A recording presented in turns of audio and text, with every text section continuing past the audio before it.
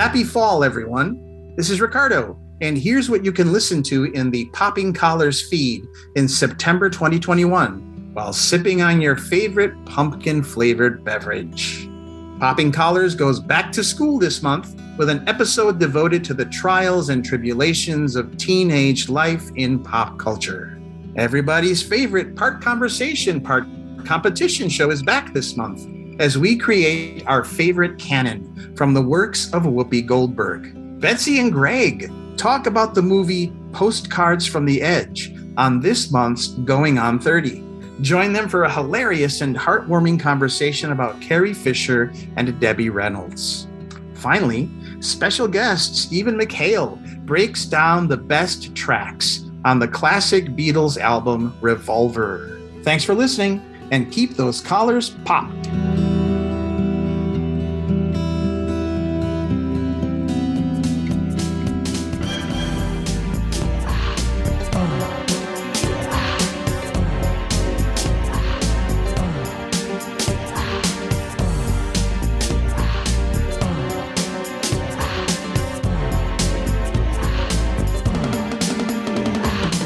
Hi, I'm Greg.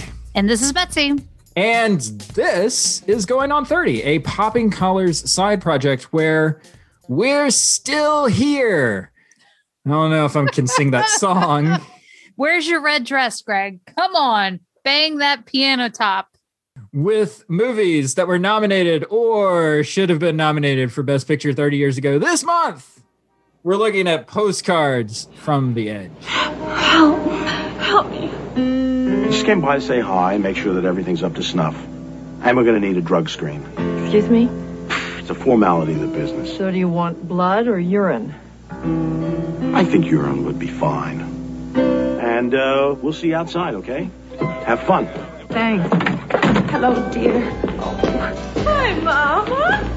No, you see, she's exactly like me when I was her age. What I'm doing, I feel like I belong. Film after film. I feel never stopped necessary. working. I know how and to it was do very, that. very good therapy for me after my divorce and my miscarriages. Good times and bum times, I've seen them all in my dear. Ever since I was about 7, I wanted to be you. Bart does you in his drag show. I am still here. How would you like to have Joan Crawford for a mother?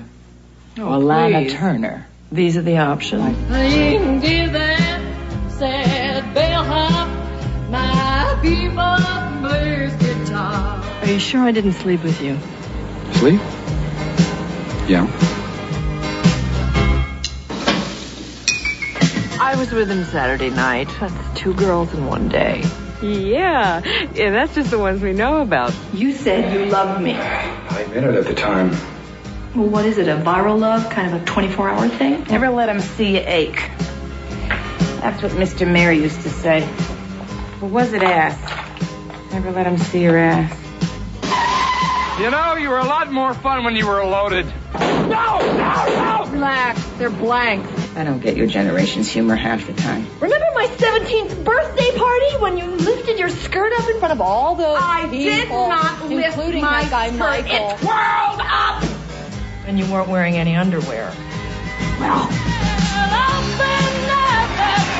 Meryl Streep, Shirley MacLaine, in a Mike Nichols film. Oh, Lowell, I'm sorry. Postcards from the Edge. Help me. Betsy, I have a not so brief description of this movie. Why is it not so brief? What happened? I don't know. These things vary from time to time. This would be a hard, I don't know. I feel like I could. Okay, let's see what you got. I get the descriptions from a website called Letterboxd, which is a really good sort of site for like film enthusiasts. And typically they keep their descriptions brief, but this one, not so brief. Not so brief. Okay. Substance addicted Hollywood actress Suzanne Vale is on the skids. After a spell at a detox center, her film company insists as the condition of continuing to employ her that she live with her mother, herself once a star and now a champion drinker. Such a setup is bad news for Suzanne, who has struggled for years to get out of her mother's shadow and who still treats her like a child. Despite these and other problems, Suzanne begins to see the funny side of her situation and also realizes not only do daughters have mothers, mothers do too. Oh, I'm sorry. I fell asleep during that synopsis. It was so long. Okay. In conclusion. And you use the word rehab when clearly in this film it is a drug clinic. Oh. Throughout the film. I thought that was so weird. Drug clinic. There you go.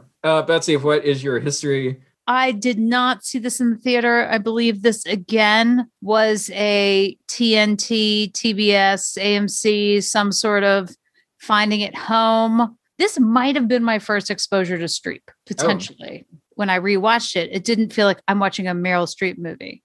Like that wasn't what it felt like. I felt like I was watching something. I was having kind of a watch memory of some kind. And I love myself some Shirley MacLaine. I would have been a big Steel Magnolias fan leading into this, which was the year before. What about you? I have no history with this movie. The first time I saw this movie was a week ago for this here project. Yes.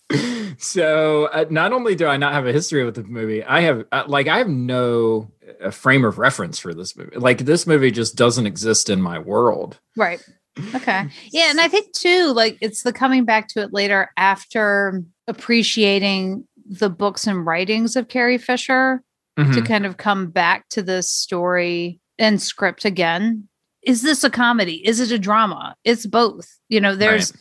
Yeah. So Carrie Fisher herself living life as a dramedy, it's her personality as a writer and coming back and appreciating this when it came out, even though it had some heavy saxophone, which definitely tells you what time period it's from, it almost feels like it could be told in another time. Yeah. It doesn't necessarily have to be where it is, despite the presence of hair and saxophone. There was a lot of hair in this. There's a lot of mullets in this. There's just a lot. Men, women, everyone. It was a lot. Dennis Quaid.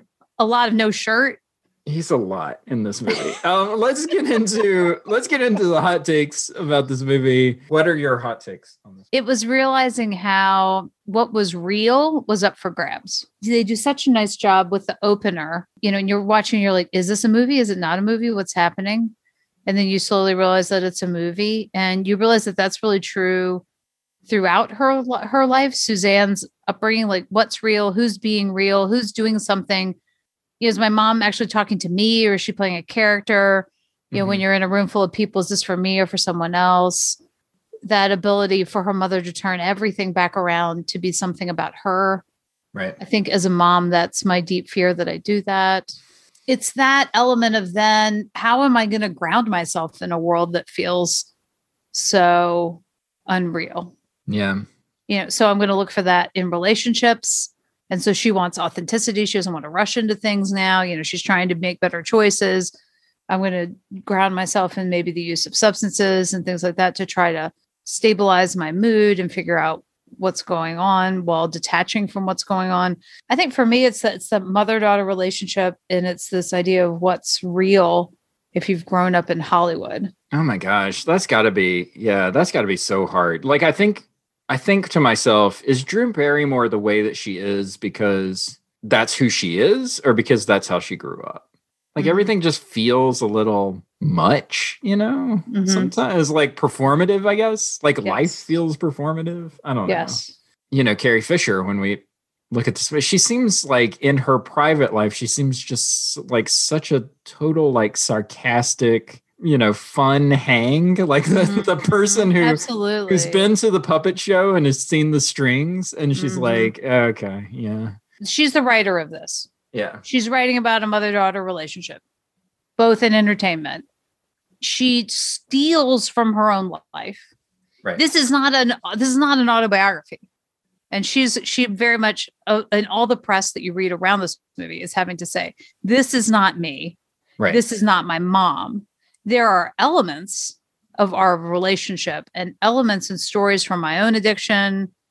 I can imagine a party and everyone's like, oh, Debbie, sing, you know, and Debbie Reynolds, you know, doing one of her numbers. Well, that was actually one of my questions is it more of a peek into Carrie Fisher or Debbie Reynolds? Especially the way that the movie unfolds. And I should say one of my hot takes is this is the Mike Nichols movie that I was hoping Working Girl would be. You know, something that is fun, but still has a lot of substance for actors to chew on.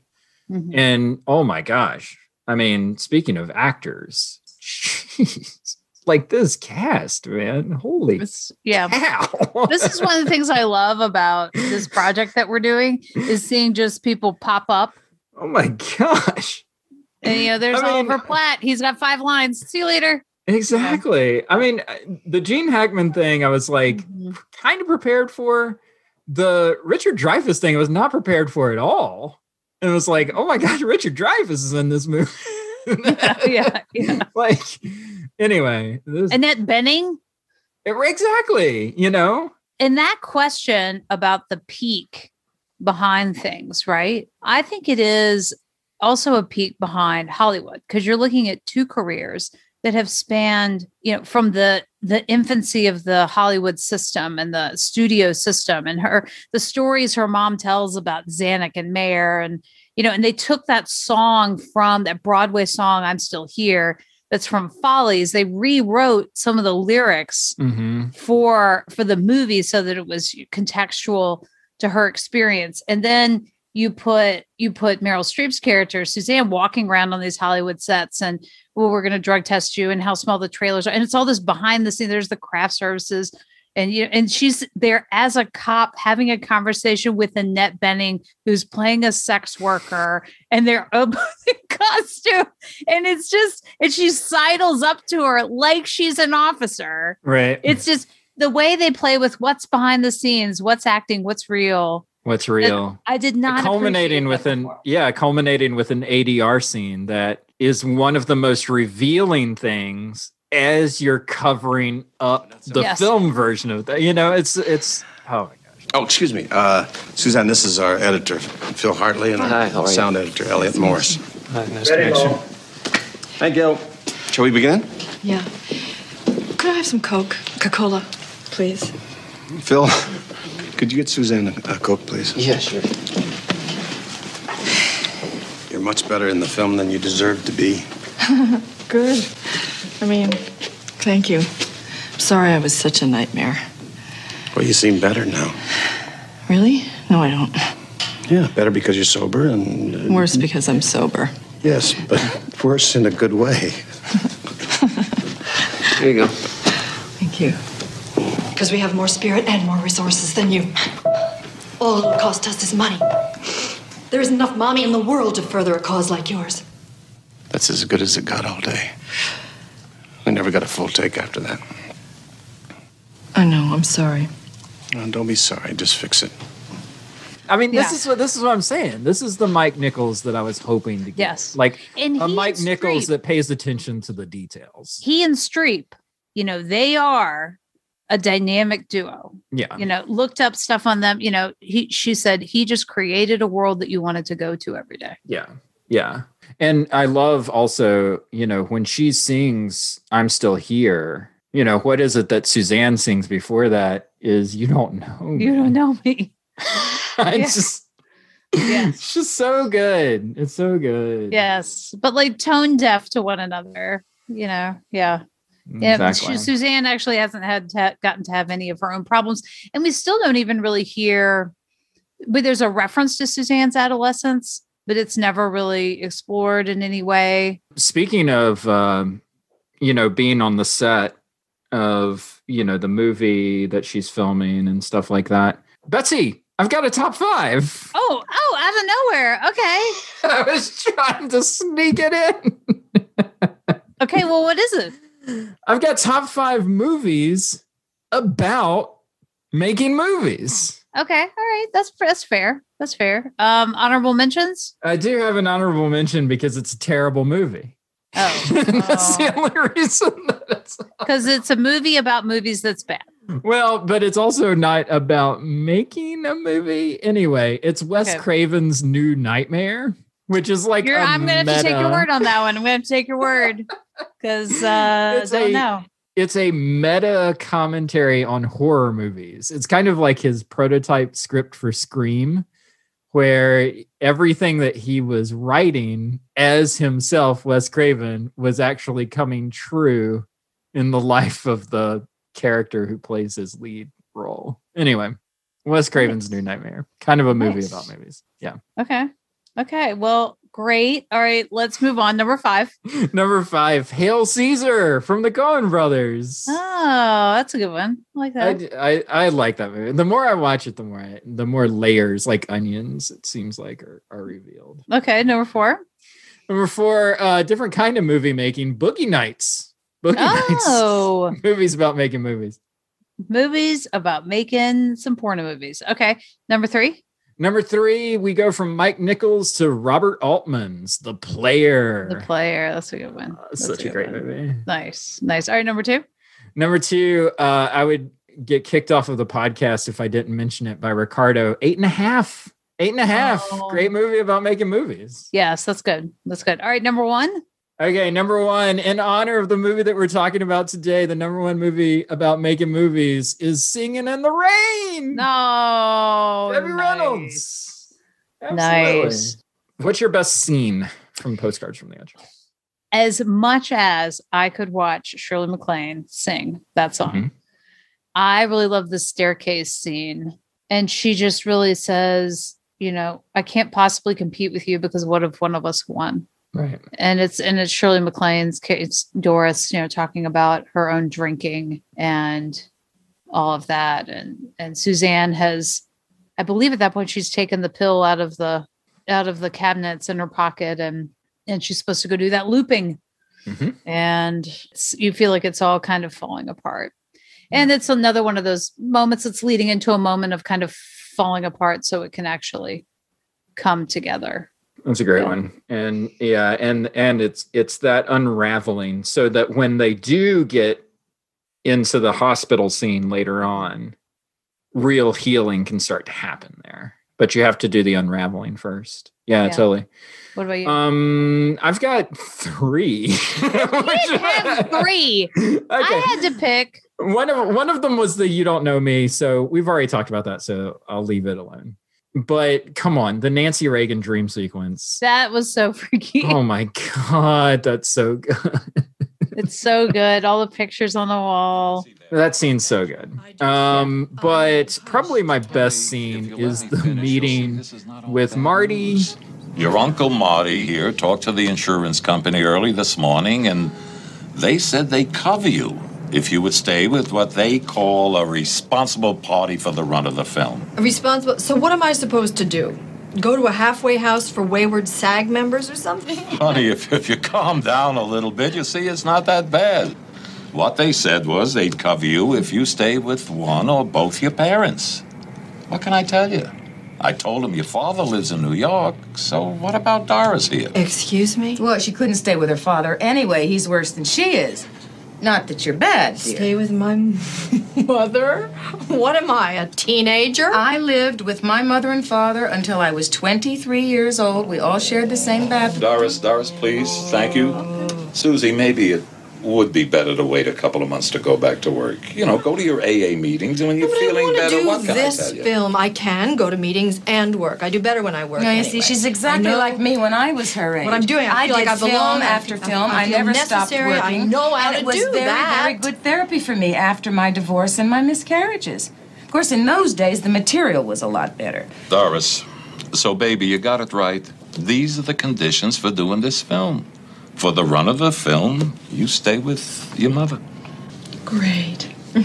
Okay, I'll stay with her. You know what they say. Great, fine. No pain, no gain. Well, no wonder I'm so hefty. Hefty? Dear, if anything, you are too thin. Now my stomach, Mother, that's hefty. I was kidding. I don't get your generation's humor half the time. I don't have a generation. Then I think you should get one. And the reason why this scene stands out to me is just the exchange between Meryl Streep and Shirley MacLaine. If you are an actor, if you are a burgeoning young actor who wants to make it in Hollywood, just watch that scene on a loop over and over again. And then just do that whenever you audition for parts. This is just so good. They're just so good. It's amazing. Yeah, I think you mentioned the scene briefly that I would, if I was, cheating like you and naming multiple scenes, I would go with the hospital scene with Shirley MacLaine in the hospital after running her car into a tree. And just the doing her makeup, like there's this vulnerability to her, but still the facade is there. Yeah. How are my eyebrows? Ever since the studio shaved them off, they never grew back. And just the way the talking to one another and just trying to get her ready to walk out of that hospital.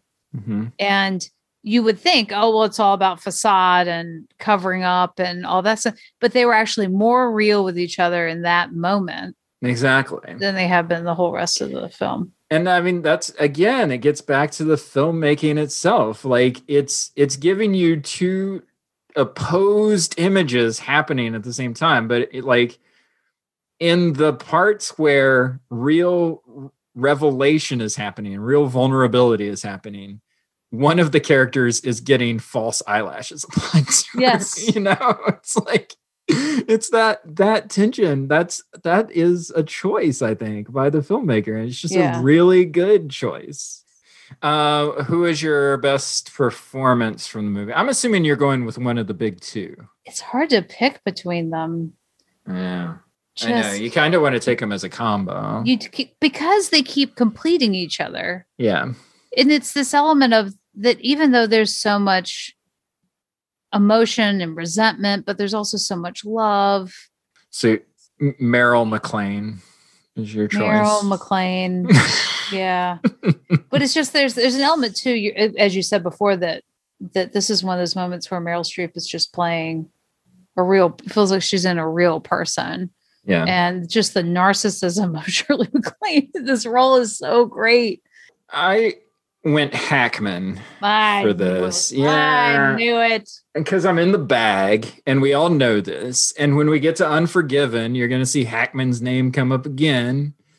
It's just like, I'm in the bag for this guy. But no, it's actually because I feel like he's got two scenes, really. I mean, that's pretty much all he has. The opening scene and then the ADR scene.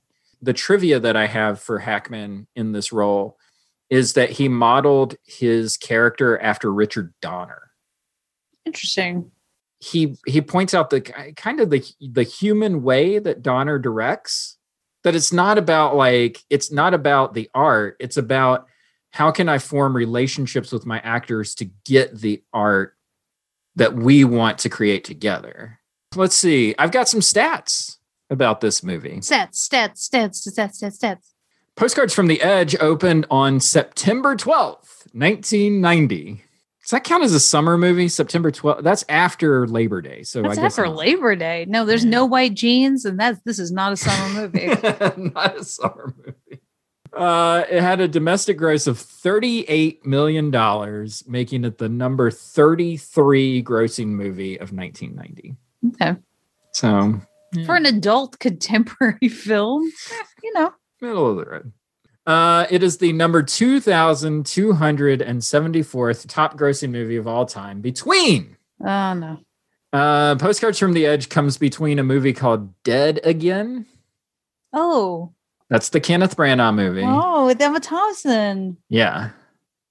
And let's see. Yeah, Andy Garcia. Mm-hmm. Okay. And Robin Williams. Yeah. Right. Yeah. Okay. So it comes between Dead Again and Showtime, which is an Eddie Murphy, Robert De Niro movie from 2002, a buddy cop movie from 2002. This was the tough times of Eddie Murphy's career, this 2000s period. So Flirt, Marry, Kill, you get Dead Again, Postcards from the Edge, and Showtime.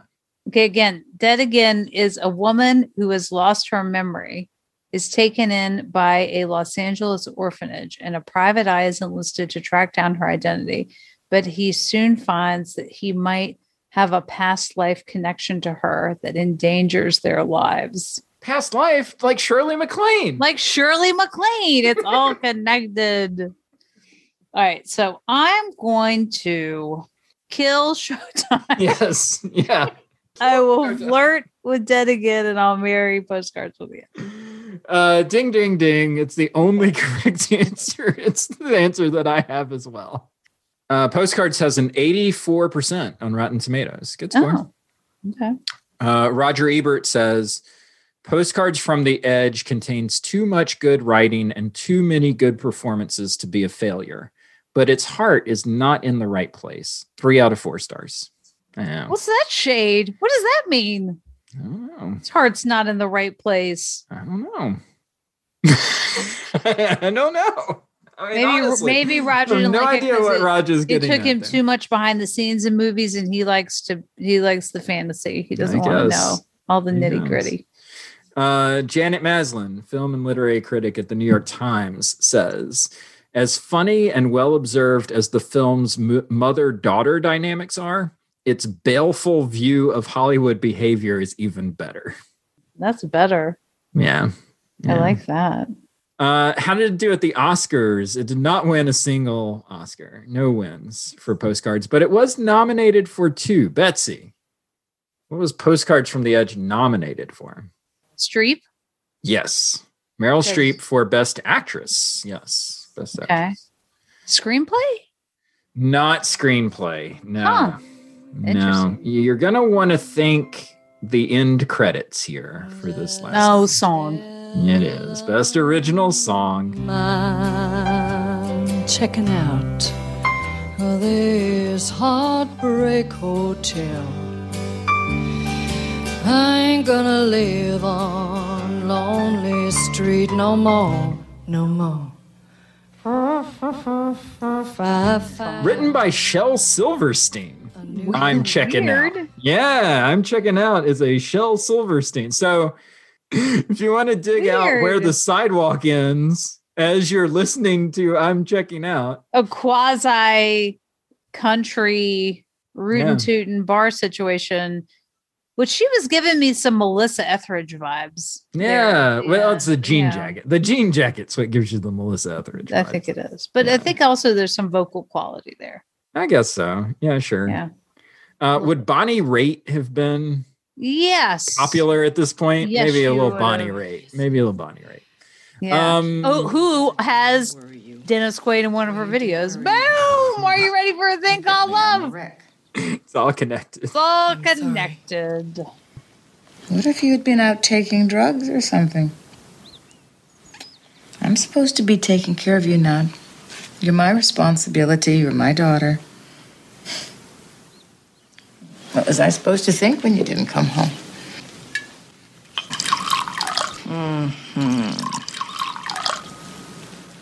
Do you mind if I have a drink?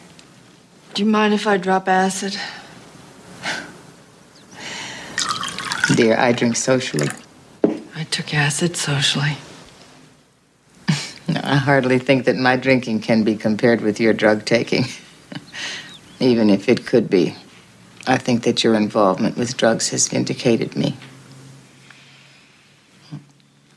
I hardly think you're in a position to judge me. Mom. Let's talk about the legacy of this movie. Betsy, I wrote, and we've touched on this already, self-sabotage and the creative world. So, Carrie Fisher comes from a Hollywood family. We've seen lots of actors and actresses who grow up in the world of Hollywood who tend to struggle with addiction or just, kind of get themselves into a rebellious state that leads to sort of self-harm. Having watched this movie, do you find it hard to empathize with someone who grows up in this world? No, I mean, all the comments about, she's spoiled and you should have done this and that and no. Everybody is trying to do their best. And if they can't see past themselves, that's going to be, I'm the person who's always like, well, let's empathize with Thanos. And why does he think destroying half the, this is a great idea, but it's like, it all comes from somewhere. I mean, that's always my empathy gym workout, right? It all comes from somewhere. So this is her particular struggle. But at the same time, I'm not stepping into like larger issues of drugs and how people of color would be treated differently than Suzanne Vale would be treated. And would she have ended up in jail versus going to a drug clinic? Right. I mean, there's just a little bit of, I don't know. It's either jealousy or resentment, I think, about folks who grow up in what we would think of as kind of well-to-do situations. Mm-hmm. It's like, I don't need to hear about your problems if you're making 6 figures a year, And that's why I think stories like this are a tough sell, like out of the box. Oh, there's some of this Hollywood glamour that's also a part of this kind of, there's a tell-all bit to some of this. Yeah. That I don't know whether is it, am I watching this with sympathy or am I watching it with some rubbernecking? Mm-hmm. I've watched the A&E biography of Elizabeth Taylor. I know way too much about Debbie Reynolds' failed relationships and Eddie Fisher left her, or how she's had a husband who took money from her. Like I know like way too much about all of this. Yeah. And I think this reminded me again, when you were talking about Carrie Fisher being a good hang, that I'm like, oh, I miss these ladies and totally. And the reconciling place that they have come to, not that this is a biography, but that they came to in their own relationship as a mother and a daughter. Do you think there is a link between like a creative person and this tendency towards like self-harm or self-sabotage as far as like career or addiction or something like that? Well, and I think the other thing that Carrie Fisher couldn't go into here, because I don't know whether we were ready for that, nor had she been diagnosed yet with the mental illness that she was struggling with, that we kind of weren't at a place where we were ready to have that discussion. Mm-hmm. So yes, I think that aspect of it is interesting. And that we're in the late, we're in the early 90s and we're looking back at 2 decades where of course you just did drugs and you did that stuff because you were successful, because that's what people did.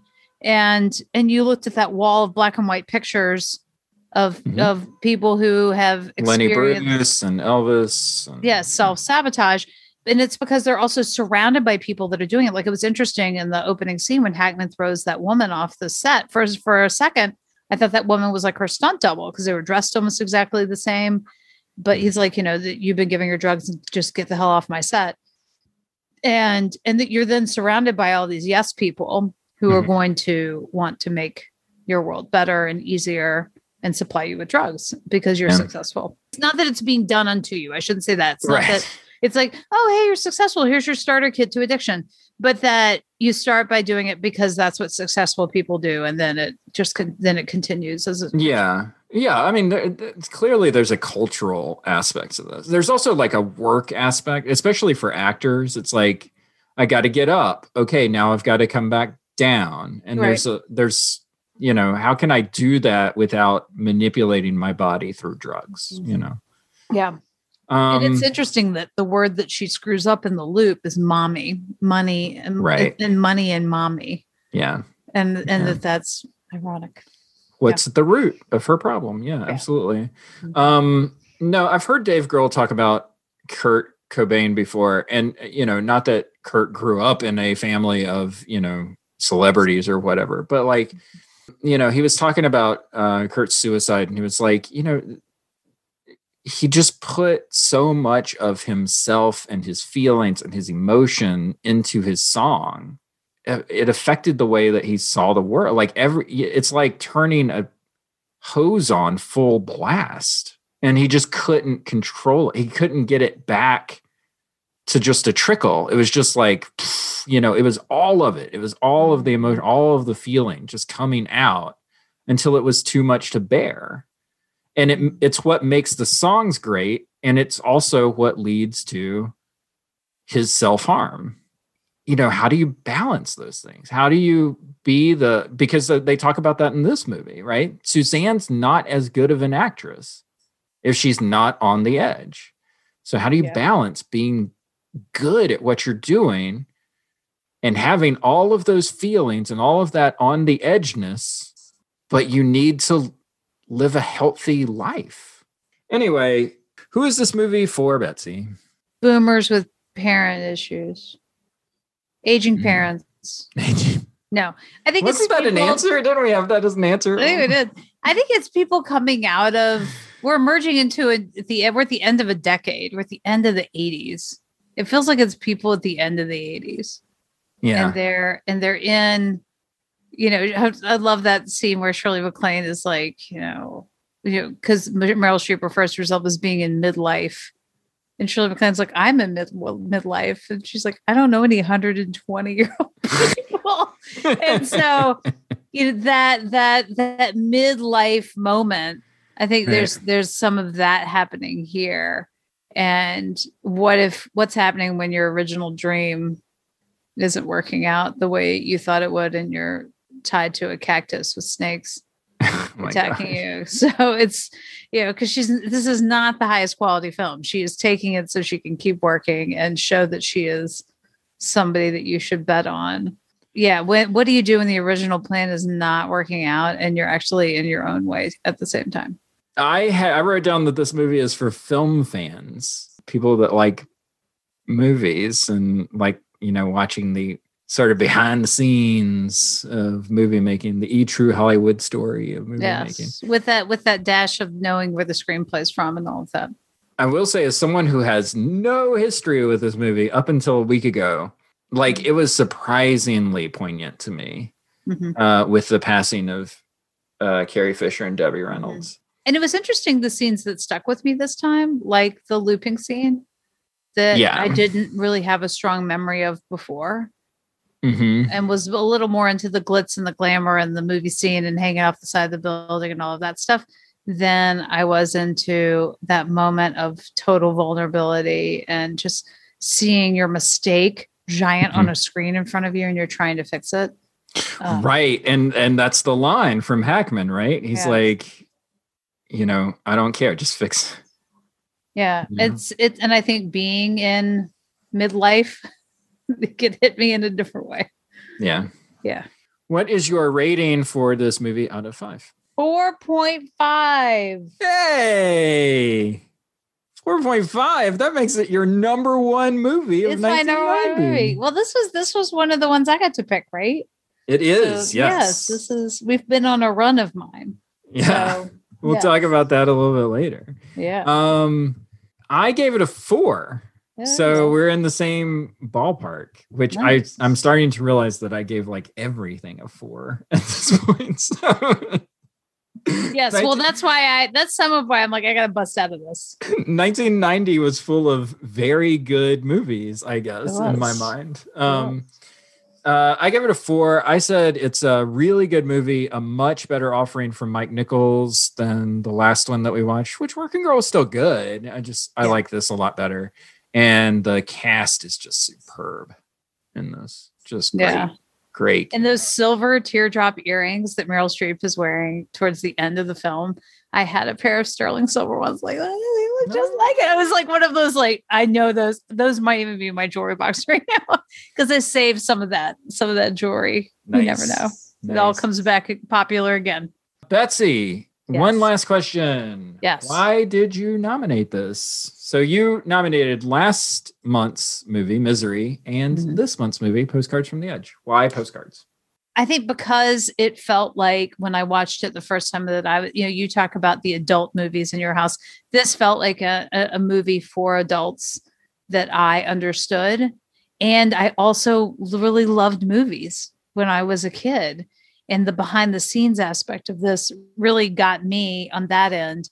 And then I was frankly really interested to revisit it, especially now that I'm a mother to a daughter as well, hoping that I'm not making everything about me and screwing it up too. That element of the movie was appealing to me. And also the aspect of loving Carrie Fisher and Debbie Reynolds and missing, even if it's just an essence of who they are in this performance. I for all those reasons. Yeah, 100%. I think that this movie is definitely worthy of being nominated for Best Picture. And again, just like we said with Misery last week, you could easily kick Ghost off of the list and put this movie on every time. you could easily kick off The Godfather Part 3 and put this movie on. Yep. Yeah. So yeah, I loved it. As a first timer, I was convinced. So yay. That's job. Awesome. Good pick. Yay. Betsy, we only have 2 movies. Can't believe it. I think it's deceptive because the movies of 1990 are very heavily skewed towards the first half of the alphabet. Mm-hmm. So it doesn't feel like we're as far along as we are because we're only in the P's, but we only have 2 movies left. Wow. Here we go. Okay, so what's next? So next up is a movie that we picked as a joint pick because of the footprint I think this movie leaves behind. It is Pretty Woman, Gary Marshall's entry. Pretty Woman. Into 1990. We saw Penny Marshall. Now we get to see Gary Marshall's take on 1990 with Pretty Woman. Yes. So that will be our next movie. We will see you for Pretty Woman next month. Bye.